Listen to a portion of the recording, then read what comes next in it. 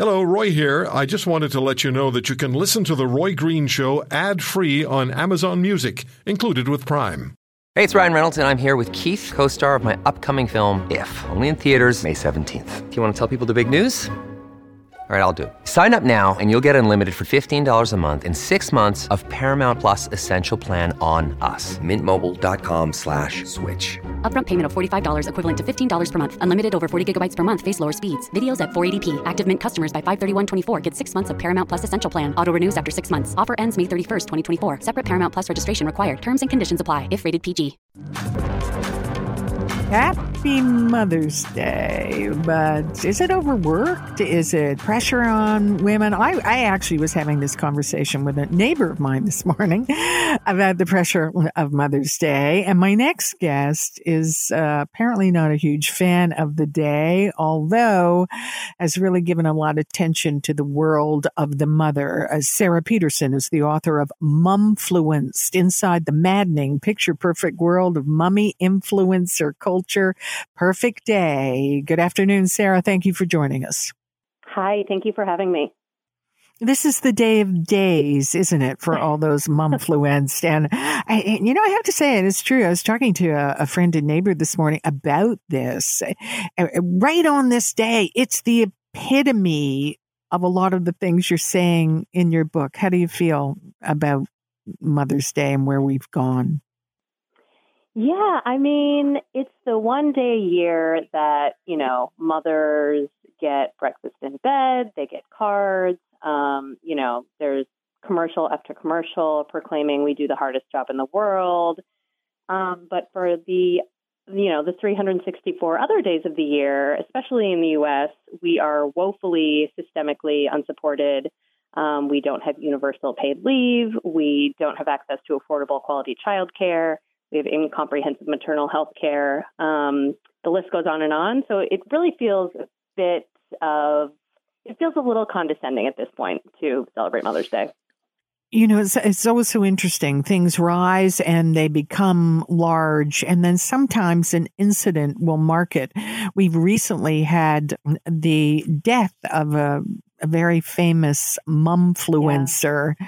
Is that a moment for you here, do you think? I mean, I'm watching in social media, all the fans really marking it. It's made a mark. Yeah. I wrote a piece about it for Slate, actually. Heather Armstrong was really the first writer of her kind. Millions of women and make them feel seen. And foremost, she was an artist. She was a creative. She's pegged as being the first quote-unquote mommy blogger. But that's really such a reductive way to look at her. She changed how we write on the internet. And I spoke to so many people for the piece I wrote for Slate that said, I don't think I would have become a writer, for her example. So she was really a pioneer.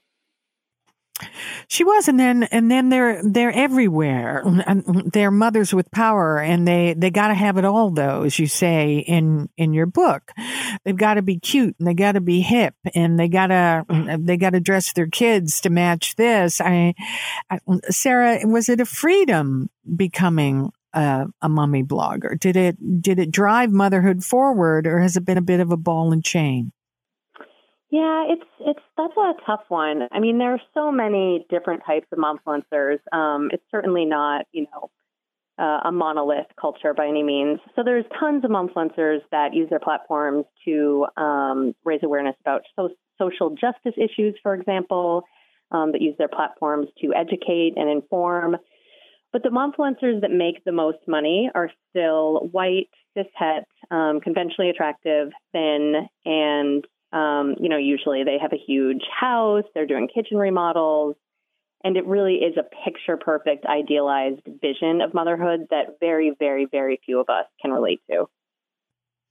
But what draws the very people who can't relate to them, they're drawn to it, becomes this challenge, doesn't it? Yeah, I think so many of us are raised to view motherhood as sort of the penultimate achievement of our lives as women. And we're really, culturally indoctrinated with this idea that we should go to motherhood. It should be a natural fit We should know how to do it. We should find immense joy and satisfaction and fulfillment from it. So I think often we follow these accounts hoping that, maybe she has figured it out in a way that I can't figure it out.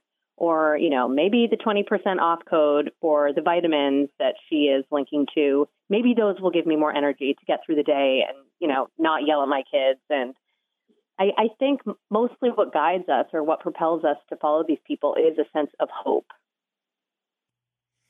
It is the hope. Is it a false hope, though? I was really thinking about it. You think of all the pictures that Meghan Markle is putting out, and she's, married into royalty and everything. Clearly, one of the things she's probably got on her agenda right now is to be a momfluencer.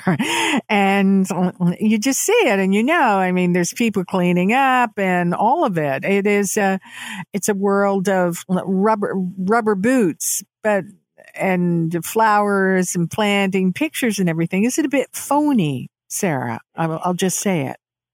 Yeah, the momfluencers who make their living doing this, it's not on them to give us every detail of their lives. Like, they don't owe us anything.